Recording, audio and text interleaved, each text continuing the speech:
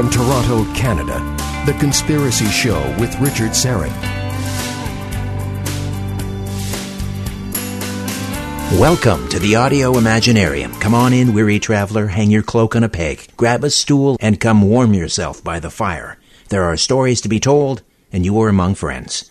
This hour, you'll meet Mikki Willis, the filmmaker behind Plandemic and Plandemic 2, the most censored and banned documentaries in history. And then, towards the tail end of the hour, syndicated U.S. talk radio host and one-time Libertarian candidate for U.S. Vice President Wayne Allen Root will be here with a prediction where the Democratic Party pushes unpopular President Joe Biden and Vice President Kamala Harris aside in favor of Hillary Clinton. Coming up in hour 2, writer-researcher Mary Joyce, the founder of SkyshipsOverCashiers.com, will be here to discuss images from Google Earth of what appear to be structures emerging from the ice in Antarctica, which could be remnants of an ancient civilization. She'll also talk about the latest sightings of little people and the human side of Bigfoot. You've seen the documentaries Plandemic and Plandemic Indoctrination, and now, over the next hour, you're going to meet the filmmaker responsible. Plandemic. Fear is the virus, truth is the cure, co-authored and edited by independent filmmaker Mikki Willis, tells the incredible story of the most banned documentary in history, researching the controversy arising after the release of this viral phenomenon known as Plandemic. An investigative journalist sets out to disprove and debunk claims made throughout the film. Instead, this journalist opens a Pandora's box to witness firsthand an underworld of corruption, lies, and the darkest of unsolved mysteries. The result? A fascinating behind-the-scenes account about the making of Plandemic and Plandemic Indoctrination, an expose of the truth behind the origins of COVID-19, and an alarming examination of individuals such as Dr. Anthony Fauci and Bill Gates and organizations like the CDC, the NIH, the World Health Organization, and Bill and Melinda Gates Foundation, among others, driving the global vaccination agenda, and a look at the tech giant and mainstream media forces doing their utmost to silence and suppress the veracity of these findings. Investigative filmmaker Mikki Willis focuses his unflinching lens on the two key subjects, virologist Dr. Judy Mikovits, who speaks frankly about the machinations for control and profit-corrupting individuals and institutions tasked with overseeing public health, and Dr. David E. Martin, whose research and shocking data corroborate allegations of conflicts of interest. The U.S. media and fact-checkers condemned the two documentaries as a dangerous conspiracy theory. Today, the two-part bombshell is being hailed globally for warning the world of the crimes against humanity that are just now being uncovered. Plandemic was not Willis's first film, and he spent years as a filmmaker and interviewer. He held the first ever Elevate Film Festival in 2006 and went on to produce such films as Weed the People, The Shadow Effect, and Be Brave and Impact. Mikki Willis, welcome. How are you? I'm very well, thank you, Richard. Great to be here. The mainstream media likes to identify you as former actor, former model. So how did you become involved in taking this deep dive into the origins of COVID? Well, even that's kind of funny that the media did its part to bring up the fact that I modeled for about a year when I was 19 years old, and I'm in my 50s now, so it's kind of funny that that's even being dredged up, and that was originally brought up to kind of discredit me as a researcher and as a filmmaker. But the answer to your question is my interest in Western medicine was perked when my brother died of bad AIDS treatments, and a month later my mom died of bad cancer treatments, and so I was in my early 20s when that happened. And so I've always kind of been suspicious of what's going on within our Western medical establishment. And then along the way, of course, like all of us, we have friends and families that are damaged by the pharmaceutical industry. I have family members that are addicted. I have a nephew who was doing really well in the world and hurt his back and was given a prescription by a doctor, and the prescription simply said take as needed. So he took it as needed and ended up becoming a drug addict as a result of that one little injury. And so, that's really what has fueled me. And then when I became a father 10 years ago, almost 11 years ago now, I started researching vaccinations and whether or not we were going to have our children vaccinated, and that's when I stumbled upon a lot of the information that is still to this day being hidden from the people. I believe it was April 26th last year, you wrote in a Facebook post you were working on this film that was going to blast the light of truth into the darkest corners of our corrupt healthcare system.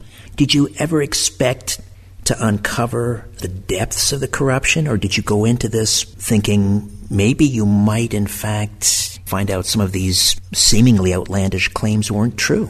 Well, that's always a possibility, and that's part of our work, is to even question ourselves and whatever our biases are and what we believe to be true, is to really double-check and triple-check, to always try to poke holes in our own belief systems, and that's how we have created a successful situation with these documentaries where they have not been able, even though the media says they're debunked, we've not had one claim that has been proven inaccurate in either one of the Plandemic episodes.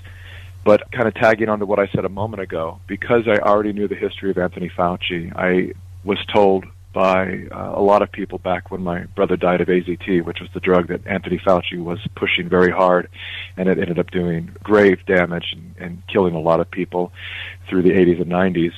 I already knew that Anthony Fauci had a really speculative record, to say the least. And so when I saw him reemerge for this pandemic, it just shocked me that he was still in the position that he was in.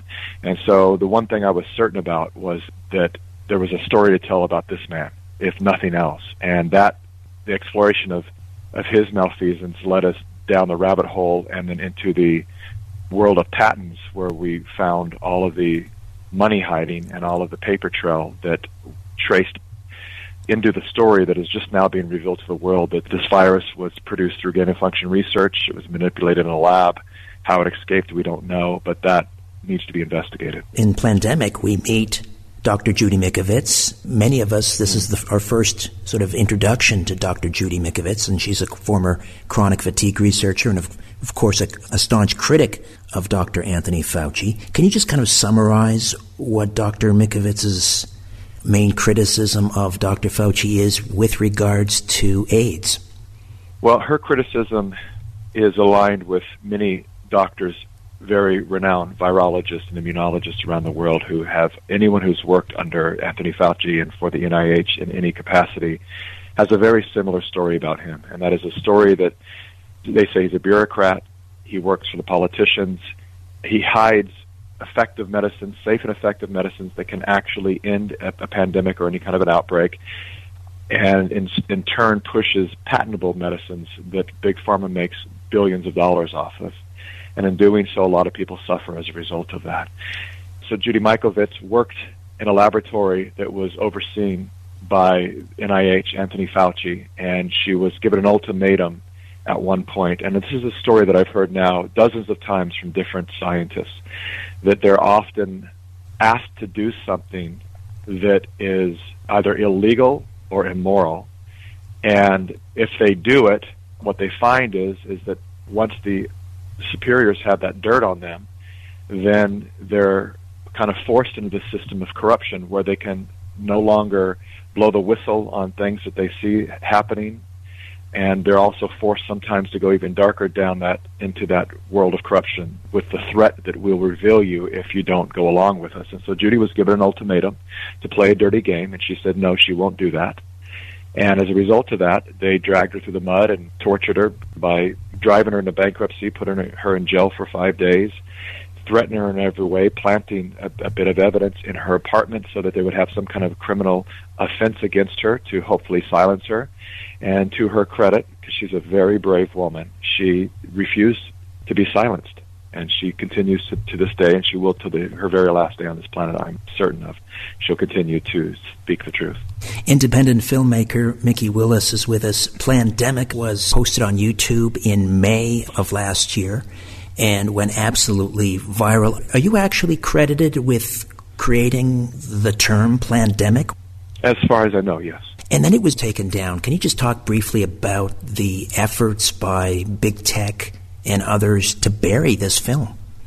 Absolutely. It was unprecedented. The level of censorship, And it was really one of the first times that regular citizens had experienced the censorship themselves, because everyone that was sharing it was suddenly reporting back that for the first time ever that they've had their page suspended, or they were demonetized from their channel, whatever it might be. And so it was literally unprecedented. We had every big tech company you can imagine, from GoDaddy shut our URL down, Vimeo took our videos down, Dropbox went into our private password-protected files that you store when you're working on projects. They went in behind the scenes, deleted everything, and it just went on and on of every single platform that was willing to share this and to give the people an alternative viewpoint by using this emergency use authorization to suggest to the world that what we were doing was dangerous and killing people. They were able to get all these tech platforms to obey. And now we're at a year and a half later, and I was just informed yesterday that they have, in my main, I guess it would be the Wikipedia page, I believe is what it was, that they had taken the word conspiracy theorist off my page.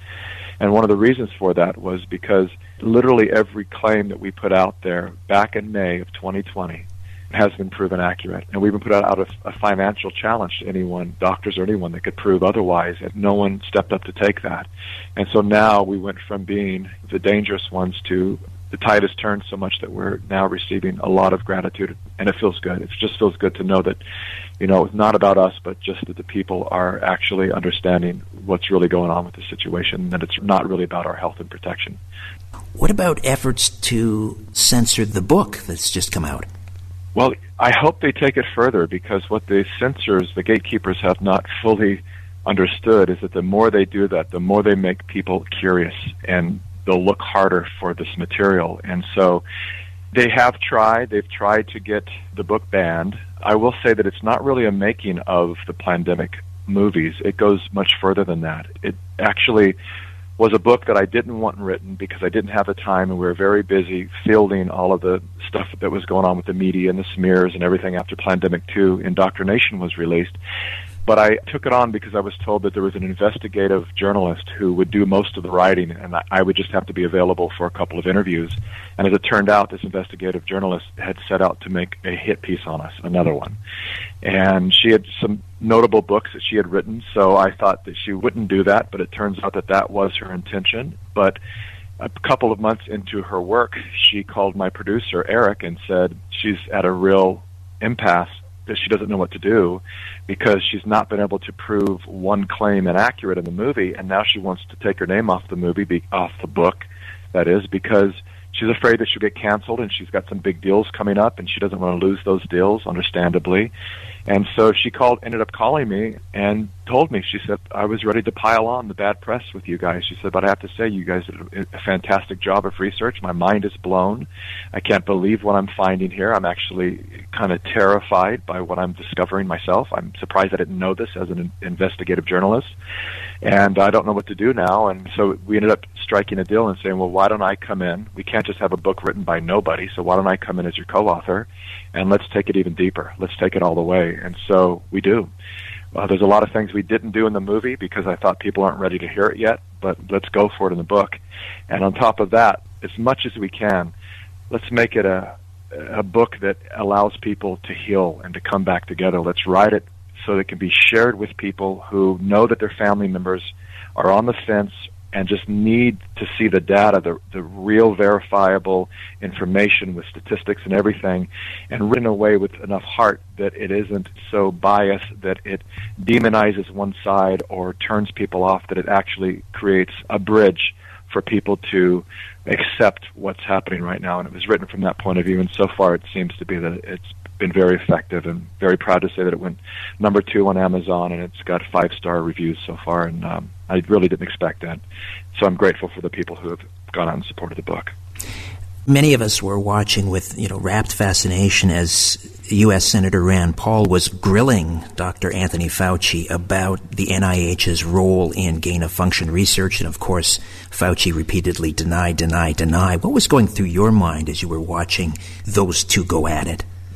Yeah, great question. A lot was going through my mind, because it was actually Dr. David Martin, who is the lead speaker in Plandemic 2, Indoctrination, who educated Rand Paul and Ron Johnson with what David Martin has developed that he calls the Fauci dossier. He has information dating back to the mid-'80s.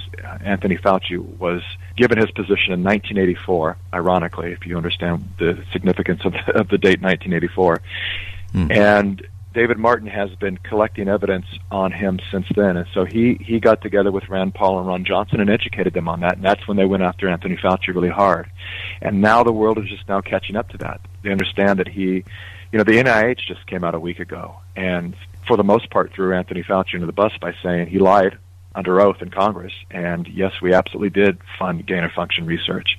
And so that's created a whole new world of trouble for Anthony Fauci, and now we have people, we're actually editing, as we speak right now, we're editing a new updated piece on that where, you have people like Dr. Drew and these major doctors coming out saying, I no longer trust Anthony Fauci, and he needs to resign. Can we draw a direct link between that gain-of-function research from the EcoHealth Alliance in Wuhan to the current pandemic?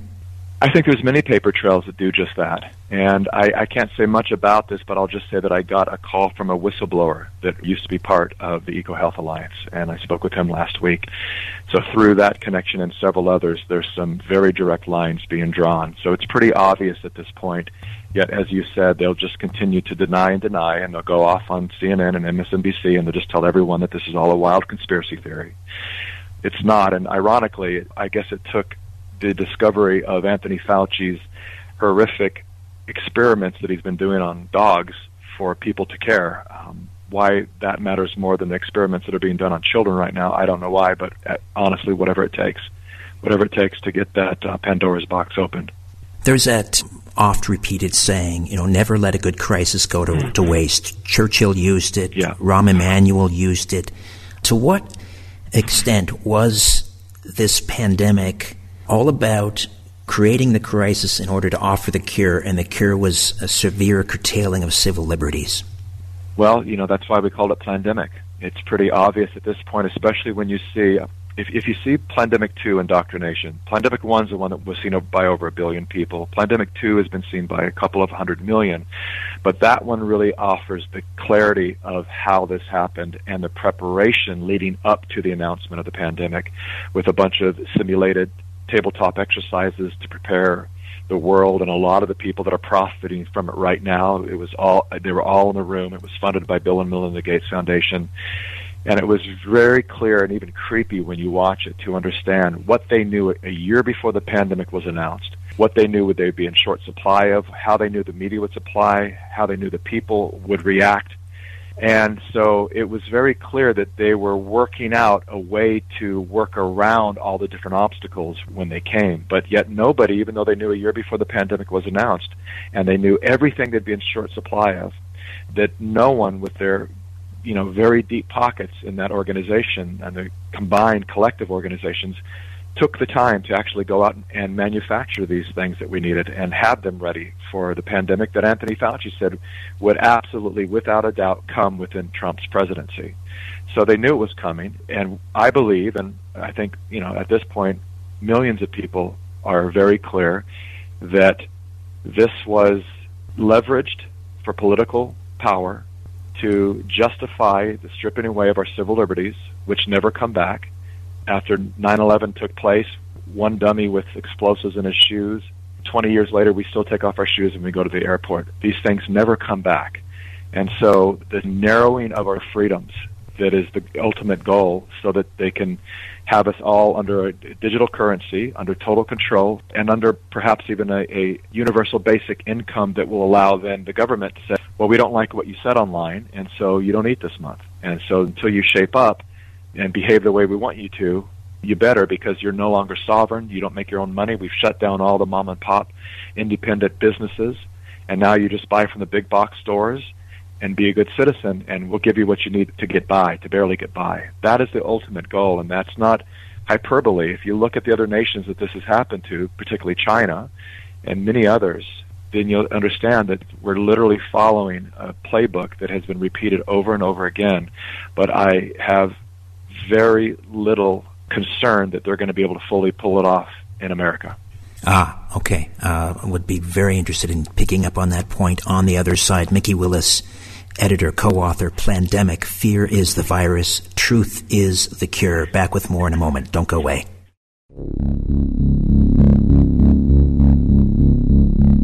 Don't be afraid of the dark. The Conspiracy Show with Richard Syrett. Mikki Willis is with us, independent filmmaker, investigative journalist, and the book is Plandemic, Fear is the Virus, Truth is the Cure. Towards the tail of the last segment, you said something very, very important. You don't think they'll get away with this in the United States. Explain. Well, the other nations that have surrendered to this type of agenda were much smaller nations with far less power. America has been the firewall from this agenda happening for a number of decades. This has been in play for 100 years or more. And the people that are behind this, and, I hesitate to even label them, but I would say that they all can fall under a category known as globalist, and those are the people who, admittedly, out on microphone and international television will say that there's a need for a one world government. And they've been working towards that for a number of decades by destabilizing other nations, creating wars, and then setting up central banks and creating a state of dependency in other nations on the U.S. dollar, bailing them out with U.S. aid, and then we eventually own that nation. And now the benefit for the people on this globalist agenda to control all the other nations is so they don't have outliers in this, like they had in this particular case. They had so many outliers, so many, when you look at Sweden and Hong Kong and different, even within our own nation here, when you look at South Dakota and different states that just decided that they weren't going to go along with such severe protocols. Every one of those places have, not only did they not destroy their economy, but their numbers, their infection rates, their death rates, all of it is far better than the worst examples, that being, say, Israel, New York, Los Angeles, Australia, parts of Canada. All the places that went the most extreme are in the worst shape. And so they don't want to be able to have those outliers. They don't want to be able to have the certain governors or mayors in certain cities or presidents of certain nations to be able to have the individual sovereign power to say, no, we're not going to play that game. They have to all be under one control so that when they do these global scams, that everyone has to participate, and we don't have anything to compare it to. But the good news is we have a lot to compare this to. All the numbers are coming in right now, and even the numbers with the amount of hospitalizations that are happening for people who were fully vaccinated. The hospitals are filled with people who were fully vaccinated right now, and the people who weren't vaccinated, very few of them are getting COVID for a second time. They got it, they got the antibodies, they built their immune system, and they're doing better. They're in better shape. And that's just science. Those are just the real numbers when they're allowed to actually be seen. And so America has always been the firewall because of its power, because of its military power, because of the experiment that it is in liberty. It has always been the hurdle to stop this agenda from going global in all other nations. And I just, in answer to your question, because of what I'm seeing here, being on the inside and the front line of all the different solutions and the people that are waking up, this is going to backfire like nothing else. And we're going to end up with a far more, we'll always have a division, always have people that will never accept what's really happening here. But for the most part, Americans are waking up at a rapid pace to understand that our government, areas of our government, not all of it, is incredibly corrupt, and this is all about politics. And I believe that, what I always say is, one of the unintended consequences of the situation is it gave birth to a generation of researchers and citizen journalists. And that in itself is a gift that we can't put a price on. Do you have any insights into why, for example, you mentioned some of these jurisdictions in the United States that never bought into the official narrative? Ron DeSantis, governor of Florida, Kristi Noem, governor of South Dakota. Were they getting their advice, let's say, from the Barrington Declaration rather than relying on the official science tables? How did they avoid this mess? Well, it's really become a polarized party thing. And I will say this from somebody who, I come from the far left. My political awakening began when I was on the road documenting Bernie Sanders' 2016 campaign. And then I went on to follow Tulsi Gabbard around for her campaign. She's a wonderful person. Bernie, I'm no longer a fan of. I understand that he's a Trojan horse for this thing he calls socialism, which is communism in disguise. The reason I brought up the political side of it, just to let people know I come from the left, is that all of the people who resisted this happen to fall on the right. I find myself to be a political orphan. I'm somewhere in the Libertarian Party now. I would think that that's kind of where I probably end up, if not, really hoping that a new party comes out in the next few years, because I think we have a lot of problems in the Republican Party too. Yet, when it comes to this particular agenda, the majority of the left-leaning or blue states, these people have been planted there for their ability to be controlled. And in the states that were red, and a lot of those are the rural areas like South Dakota and beyond, and Florida, and I'm in Texas, those are the places that maintained enough common sense. And we saw it here in Texas because Texas is purple. It's blue and red in a particular area of Texas that I'm in.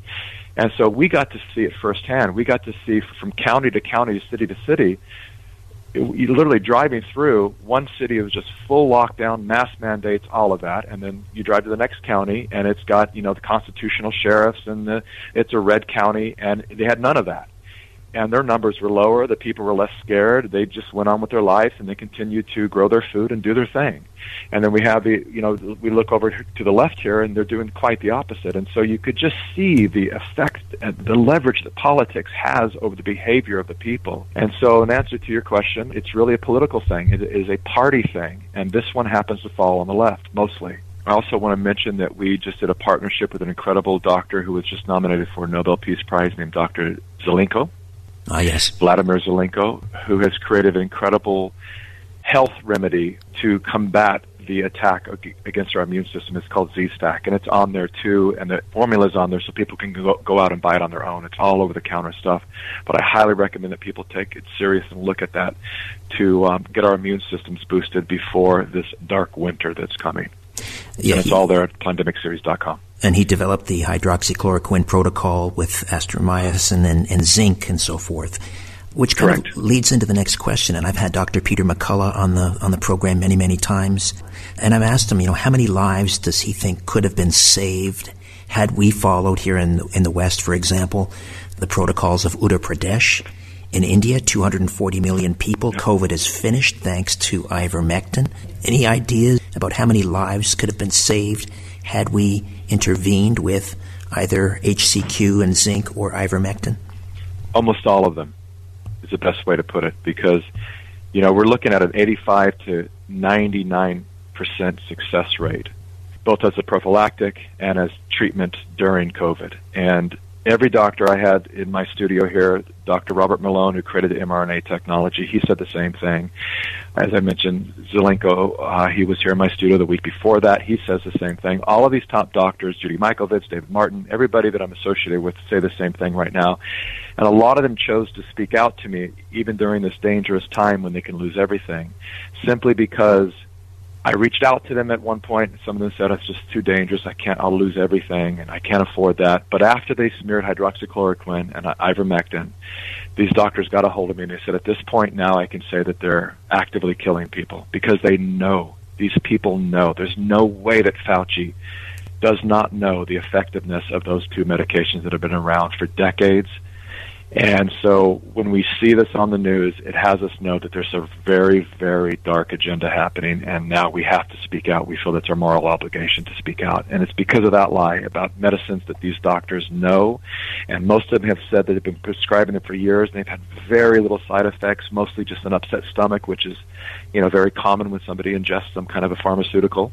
But Vladimir Zelenko told me, literally, he said he's seen people go from incredibly sick to almost 100% recovered within either hours or just a couple of days. And he's seen it over and over and over at this time. I guess at one point, a couple thousand people or so that he's treated. Several thousand people, I think. And so there's just really no denying it at this point. And so you really have to ask yourself a question. Do they really care about our health and our well-being? Now the pharmaceutical companies are trying to create their version of ivermectin so that they can patent it. That's the whole problem. This is all about patents. They cannot patent it. Ivermectin is off patent, and it's 30 cents a dose. And they can't make any money off of it. So now they're creating their own version of it that they can patent and then now charge a lot more for it and make a lot of money off of it. Mikki Willis, the author of Plandemic, Fear is the Virus, Truth is the Cure. Back with more in a moment. When you look at the sky, ever wonder if someone's looking back? This is The Conspiracy Show with Richard Syrett. Mikki Willis, editor, co-author, Plandemic, Fear is the Virus, Truth is the Cure, independent investigative filmmaker. I also want to mention that we just did a partnership with an incredible doctor who was just nominated for a Nobel Peace Prize named Dr. Zelenko. Ah, yes. Vladimir Zelenko, who has created an incredible health remedy to combat the attack against our immune system. It's called Z-Stack, and it's on there too, and the formula's on there so people can go out and buy it on their own. It's all over-the-counter stuff, but I highly recommend that people take it serious and look at that to get our immune systems boosted before this dark winter that's coming.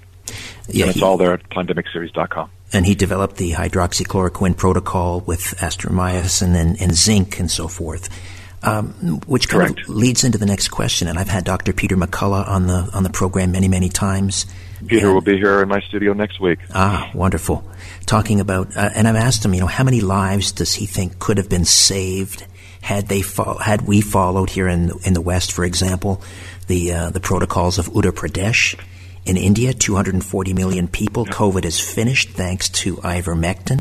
Any ideas about how many lives could have been saved had we intervened with either HCQ and zinc or ivermectin?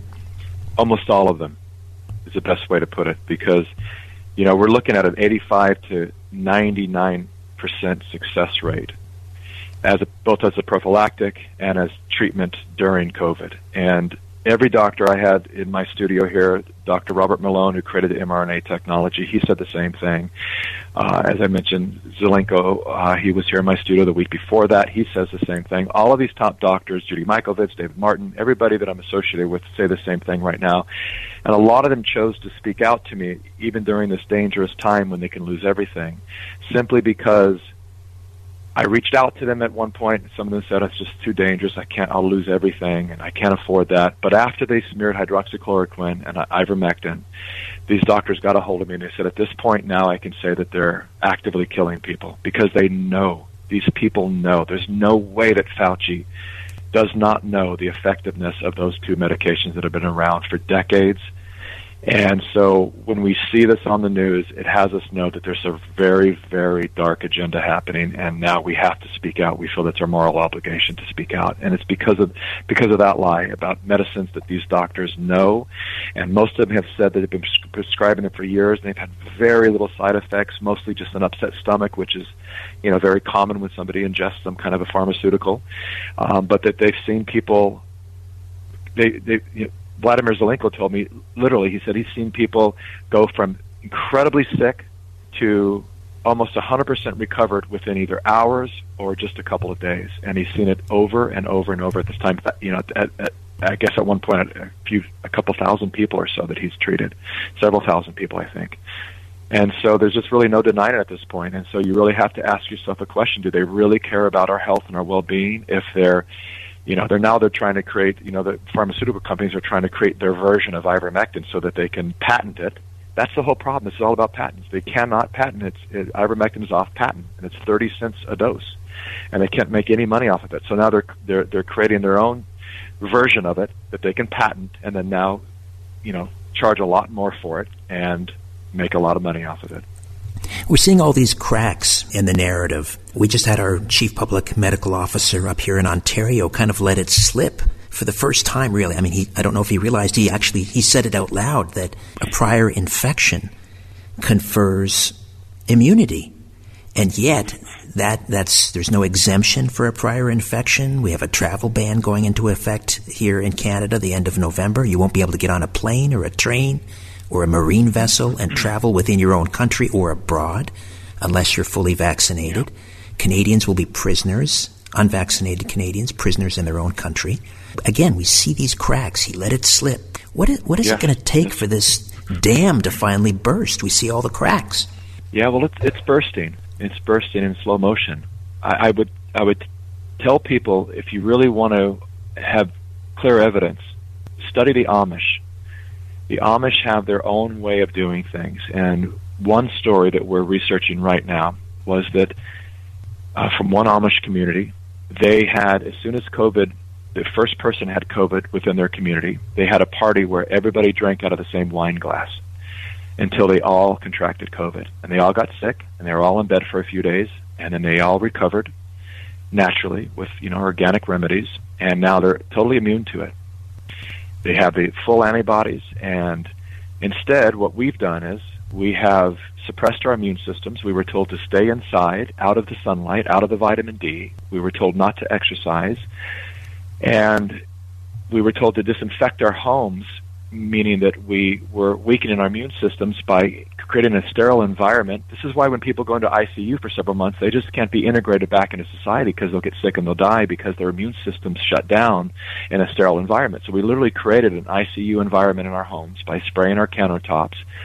Not to mention the fact that a lot of these sprays were toxic in themselves, and there were no health experts to come out to say, be careful with this brand or these chemicals or this formula, use only this, these are the healthiest ones. No, they didn't want that. They wanted us to use the unhealthy stuff.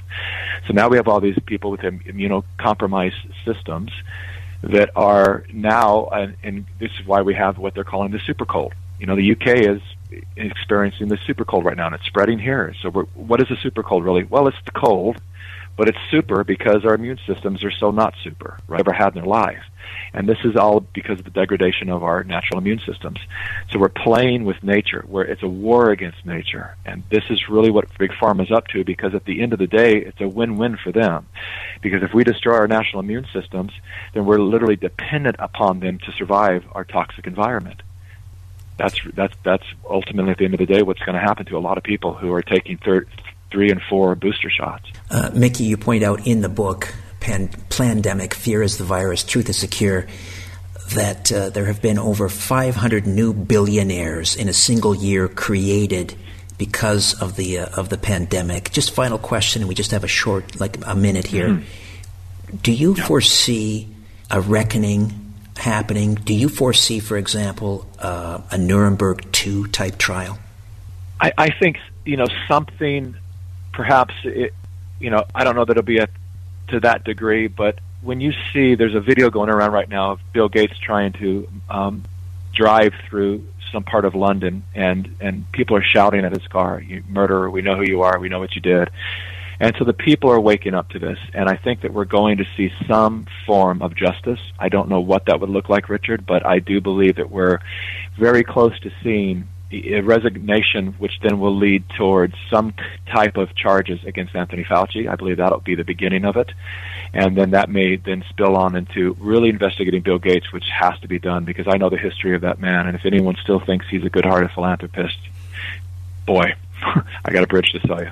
I know that you're not about "I told you so," and you would take very little solace in being vindicated by all of this, but you have been, and I think you're doing the Lord's work. Mikki, thank you so much. Thank you so much for your openness and your support, and God bless you, sir. Thank you. Mikki Willis. The truth is not out there. It's right here. The Conspiracy Show with Richard Syrett. You thought we'd seen the last of Hillary Clinton? Wayne Allen Root, host of the nationally syndicated Wayne Allen Root Raw and Unfiltered, is predicting the Dems are going to try and install Hillary as president. Wayne Allen Root, welcome back. How are you? Hey, Richard, how are you? I'm doing fantastic. And certainly I'm very famous for one thing, writing provocative articles with provocative headlines, and this one got me a lot of coverage in the media all over the United States. But I don't write it to get attention. I write it because that's what I believe in.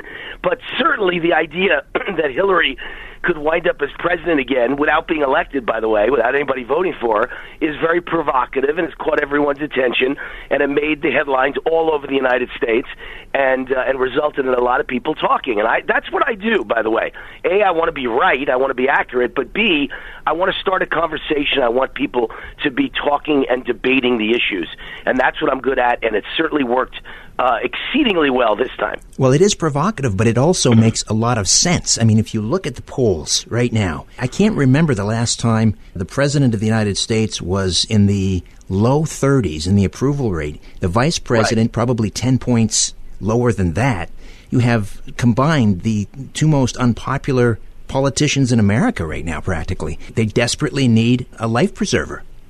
Yes, and I want to mention that, being that this interview is in Toronto, Canada, perhaps people in up north, our northern neighbors, don't understand how bad the polls are in America. They're very slanted.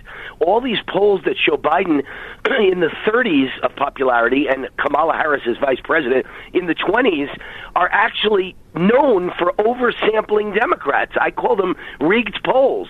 They're fraudulent polls. They make sure they poll many more Democrats than there are percentage-wise Democrat voters in the actual election. Let's say that in any given election, 50% of the voters are Democrat and 48 are Republican. Well, that's how you should poll. But instead, the pollsters poll 60% Democrats and 40% Republicans, which is not in any way representative of what the real vote is. And then they come out always with much higher ratings for Democrats than Republicans. They were famous for doing that for 4 years under President Trump. They always made his ratings look much lower than they really were because they oversampled Democrats. And of course, if you poll more liberals, as we say in America, I'm not sure if in Canada that term applies, but if you poll more leftists, you're going to get a leftist answer. And they're going to say, oh, we hate Trump. But you're not polling the right percentage of people. So my point is, these are the same polls that underrepresented Trump, and now they're still oversampling Democrats, and they show Biden in the 30s and Kamala in the 20s. You know what that means? The real numbers, if these were professional polls, would be Biden would probably be in the low 30s or even the 20s, and Kamala is probably in the teens. So you're even underestimating how unpopular they are based on pollsters that I think are always rigging their polls to help Democrats a little bit. So it's quite amazing how unpopular. The whole country has turned against Biden and Kamala Harris. So Democrats know that Trump's going to run again. He's made that clear even on my show. He came on 3 weeks ago and said, absolutely, you're going to be thrilled when you hear what I'm planning to do for 2024, but I can't say the word, yes, I'm running, because that would put me in campaign finance laws, and that might get me in some sort of trouble, or that might cause me to, have to absolutely do certain things that meet the rules and regulations of the FEC, Federal Elections Commission. So I can't say yes, I'll just say you're going to be thrilled when you find out what I'm going to do in 2024. So Trump is absolutely running again, and most polls show if the election were held today and they got a revote, tremendous amount of people that voted for Biden would switch over to Trump, and he'd win by a landslide. They show 13 to 15-point landslide. So certainly Democrats know all this, and they're plotting, in my opinion, and planning and coordinating ways to replace both Biden and Kamala Harris. And that was what my article was all about. And by the way, Richard, I don't know if it's going to be Hillary Clinton. I just know she's been in the media a lot lately. She disappeared for 2 years, and now she suddenly popped up day and night again. I think she's planning to be the one they use to replace Biden. But I know one thing for sure. My prediction isn't that Hillary will be the next president. My prediction is they're going to replace Biden before 2024, if he even lasts that long, because it's clear he's got dementia. He's getting worse every day. Right. So it's a bad situation, and they will replace him. That I will predict. Well, it's interesting because in terms of the vice president, there are rumblings that the House of Representatives is gearing up for confirmation hearings. And the only thing that the House confirms is the vice president. Yeah, and it's funny because the few criticisms I got for this article, I love to read the comments under the commentaries that I write, right? I like to hear what people are saying, and I love it when everybody agrees with me. But when half do or half don't, or 20% don't, that's okay. I want to hear what they say so I can come up with an answer. And so quite a few people said, well, I love Wayne Root, and his predictions are usually right, but on this one, he's way off because you can't appoint a vice president. It's automatically the Speaker of the House, Nancy Pelosi, who would move up to vice president according to the U.S. Constitution. And I could tell you right now, Richard, that's not true.